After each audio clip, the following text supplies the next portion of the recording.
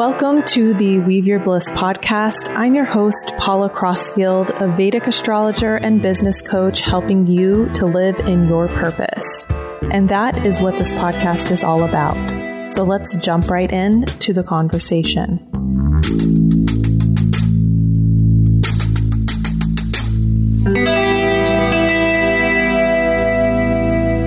Hello and welcome to this week's episode of Weave Your Bliss. I'm Paula. Welcome. So grateful that you're here. On this week's episode, I want to talk about intention.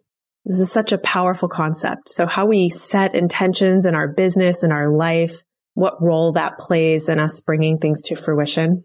And I've been giving this a lot of thought because in the business world, we're always encouraged to set goals, and goals and intentions are quite different. So I want to get into that and talk a little bit more about that. But before I jump in, I want to let you know that I have a limited number of spaces available for my Vedic business coaching. This is for spiritual entrepreneurs who are looking to create a business they love that allows them to make a thriving income online. I can help you build out with business strategy and also use Vedic astrology for elegant timing, understanding your blocks and karmas, and using remedies to overcome them. If you want to learn more, go to my website, weaveyourbliss.com, and you can book a call there and we can talk about your business. So intention, the word intention in Sanskrit is sankalpa. And this is so much deeper than setting a goal. When we're setting an intention, we're putting our life force into something. It's like a vow or something deeper. It has so much sincerity attached to it. And an intention doesn't have to be an outcome-based goal. It doesn't have to be like, I have the intention of making $10,000 a month. That can be an intention, but oftentimes intentions are encompassing of greater value shifts or coming to clarity or better understanding yourself. And they're not always like this, but these are definitely intentions that I have set in the past. And I've been thinking about this a lot because, you know, with what's going on in the world, and I think humanity in general has been guilty of this, of assuming that the ends justify the means. That's something you may have heard before. And something that the Agori Vimalananda taught was that the ends are the means. This is something I've been thinking about a lot because, like, when you look at what's going on in Ukraine, for example, when Russia attacks Ukraine, your heart is breaking because you're seeing people suffer and you're thinking, is this justifying going to war or killing the people who are attacking? And it's so hard to actually get into the nitty-gritty of it. But do the ends justify the means? Well, for Russia, attacking and subjugating a country seems to be worthwhile to get the end of taking over the country. However, it's never really proven to be such because even now in this time when so many things are coming to light, when we have, you know, injustices coming to light in our country, in the US, you know, in racial justice issues, with the Indian boarding schools where they're finding, you know, mass graves of children, all these things are coming to light. And those were all built on the premise that the ends justify the means. What the Agori Vimalananda said was the means are the ends. That means the way that we do something, the intention that we set for something is going to create the outcome. So it doesn't matter how we forcibly come to our ends, they will eventually bounce back and not stick. They will not be lasting. They will not be pleasant.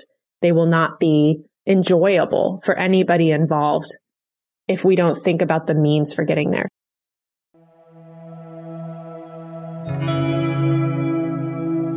I am thrilled to share with you an opportunity to get a hold of my handpicked lay-low dates for 2022, as well as success dates to help you with launches, with signing contracts, with making big decisions in your business. If you would like that, it's called the 2022 Astrology Guidebook, and it's at my website, weaveyourbliss.com. You'll see it right at the top in the red bar. So get a hold of it. It's $33 and 100% of profits go to an Indigenous-led environmental organization. So I hope that's a huge help for you. Also, there's a link where you can drop it directly into your Google Calendar, meaning it's all there for you. You don't have to do anything and you can plan around those dates. So I hope that's helpful to you.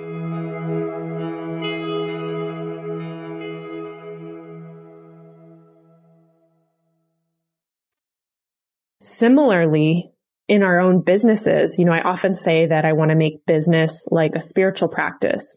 That's because a lot of us are really good at like sitting in meditation or doing chanting or just being in a grateful frame in life. And then when we get into business, we sort of go into this mode of overwork or even getting to burnout. And so the ends don't justify the means either in that situation. You don't build a business that you love if you are doing it in a way that doesn't fulfill you or create space or have space for making intentions, for being in nature, enjoying your life, spending time with your family, but you can fill in the blank with whatever it is that you want.